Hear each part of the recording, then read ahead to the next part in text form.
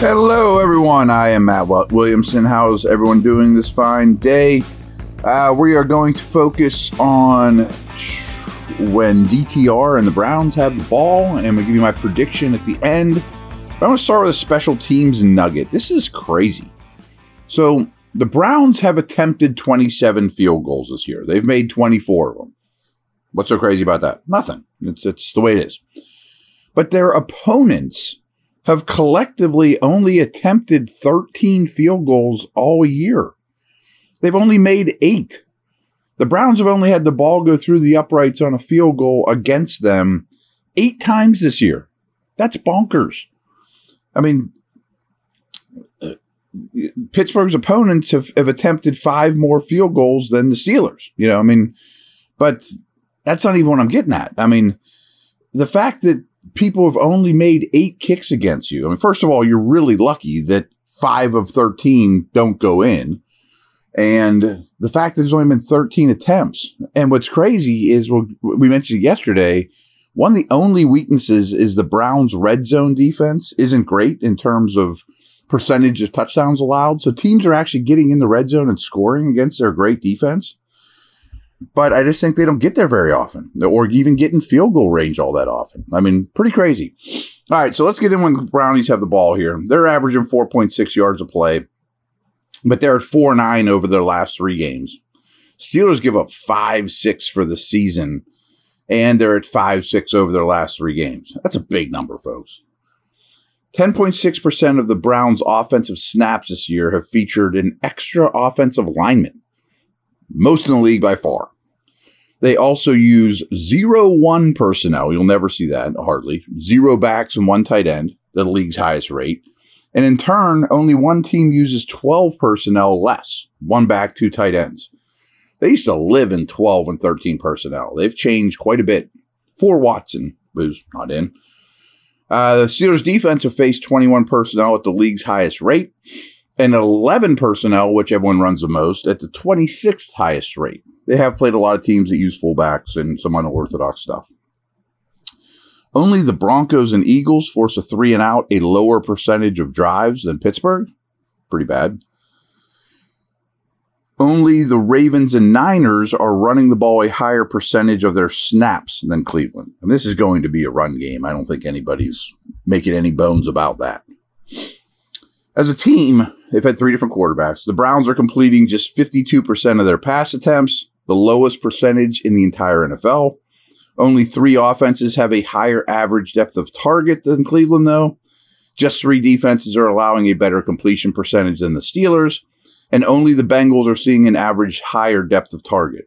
Seems to be a trend every week that the teams that the Steelers have been facing, Tennessee, Green Bay, etc., same with the Browns, they throw deep, but they don't complete a lot.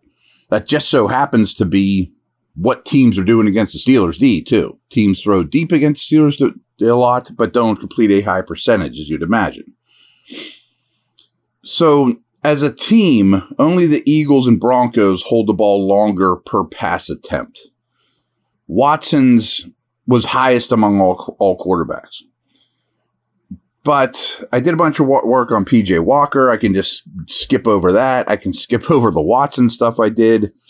But for DTR, Dorian Thompson-Robinson, he's lean, he's smaller, like he's not short, he's not tiny, he doesn't look like Bryce Young, but he's not well built. I mean, he's kind of built more like a wide receiver. And he runs like it. He is a very good athlete. He started 1 game against Baltimore. He attempted 36 passes in that game, completing 19 of them for 121 yards.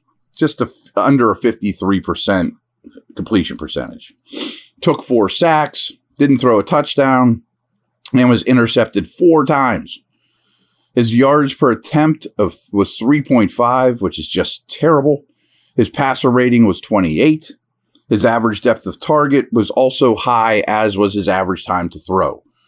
So all 3 of these quarterbacks, not that it matters because Watson's not going to play, but it's been a trend with all 3. High time to throw the ball deep, turn the ball over a lot, don't complete a high percentage. So if you see Walker in this game, it's very similar. So what else we got here? Okay. Of the 35 Brown pass attempts last week, Cooper got 9, Njoku got 9, Elijah Moore got 7. That's 25 of the 35 targets. And of a possible 78 snaps, Cooper played 72, Njoku 68, and Moore at 65. Those three are the driving engine, with Moore a distant third there.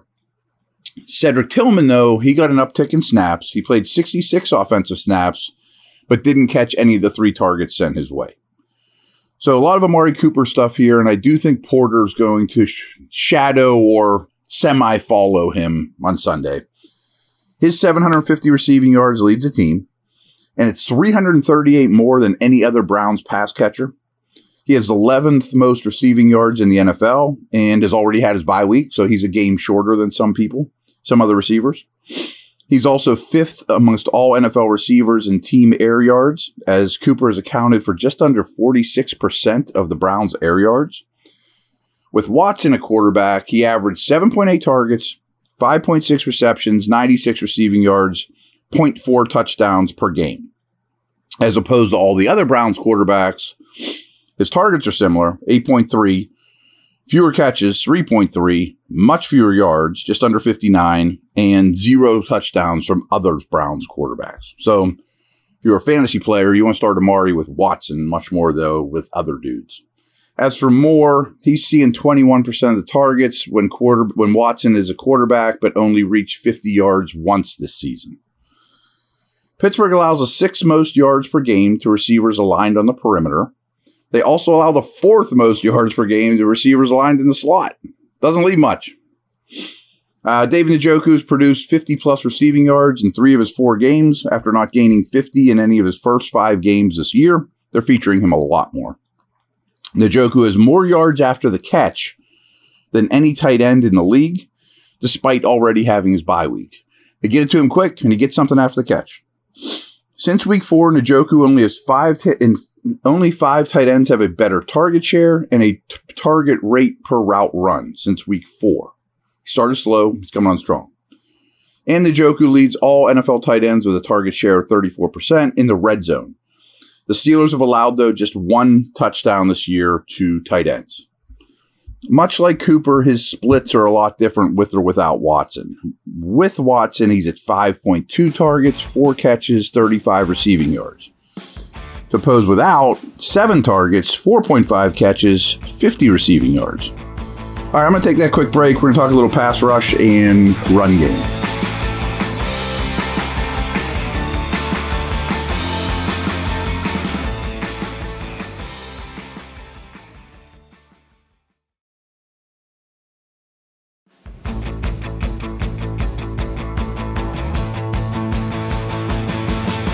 You're probably aware of this. TJ Watt has the 2nd most sacks in NFL history in a player's first 100 games, behind only Reggie White. But he still has 4 more games to play. He's only played 96 career games. Nick Bosa is the only player in the league with more quarterback hits than Watt right now. He has 16 career sacks in his 11 games versus the Browns. And the Browns took 4 sacks last week. They also ran for 178 yards against Baltimore last week. Jerome Ford is really the number 1 here. He averages 4.3 yards per carry compared to 3.3 for Kareem Hunt. Nick Chubb is at 6'1" before his injury. Ford saw 64% of the snaps last week and averaged 6.3 yards per carry against a really good Baltimore defense. However, 26% of Ford's runs this year have failed to gain yardage. That is the highest rate of any running back with 100 or more carries. So he gets stuffed behind the line of scrimmage a lot. But Ford is also 6th in the NFL with 289 of his yards on gains of 10 or more runs. So there's a boom-bust nature to Ford. Watson also scrambled on 17% of his dropbacks last week. I think you'll probably see about the same with DTR. They're going to want him to scramble a lot. They'll probably design some runs for him as well. So remember against the Packers, A.J. Dillon had that 40-yard run. But other than that, the Steelers kept him and Aaron Jones to 65 yards on 21 carries. It's pretty good all in all. Pittsburgh's 40.7 red zone efficiency is better than every defense except Tampa Bay, Tennessee, and Baltimore. And the Steelers lead the NFL with 5 red zone interceptions. They also have 8 passes defensed in the red zone, which is second most. Over their past 5 games, the Steelers' defense is allowing 1.55 points per drive. That's 5th best over the last 5 weeks. So, has been better. That's no question about that. Now, my prediction is exactly what you think. A grind out, slug it out. Punts and field goals aren't the end of the world. 16-13 Steeler win. I think this is playing right into Tomlin's hands. Not that Watson's a great player by any means, but this is a in over his head player. At least he was his first start, and DTR I'm talking about. And I think they just looked at PJ Walker. When I did my PJ Walker homework, it was like, man, this guy is horrendous. So I think he's just anything besides PJ Walker.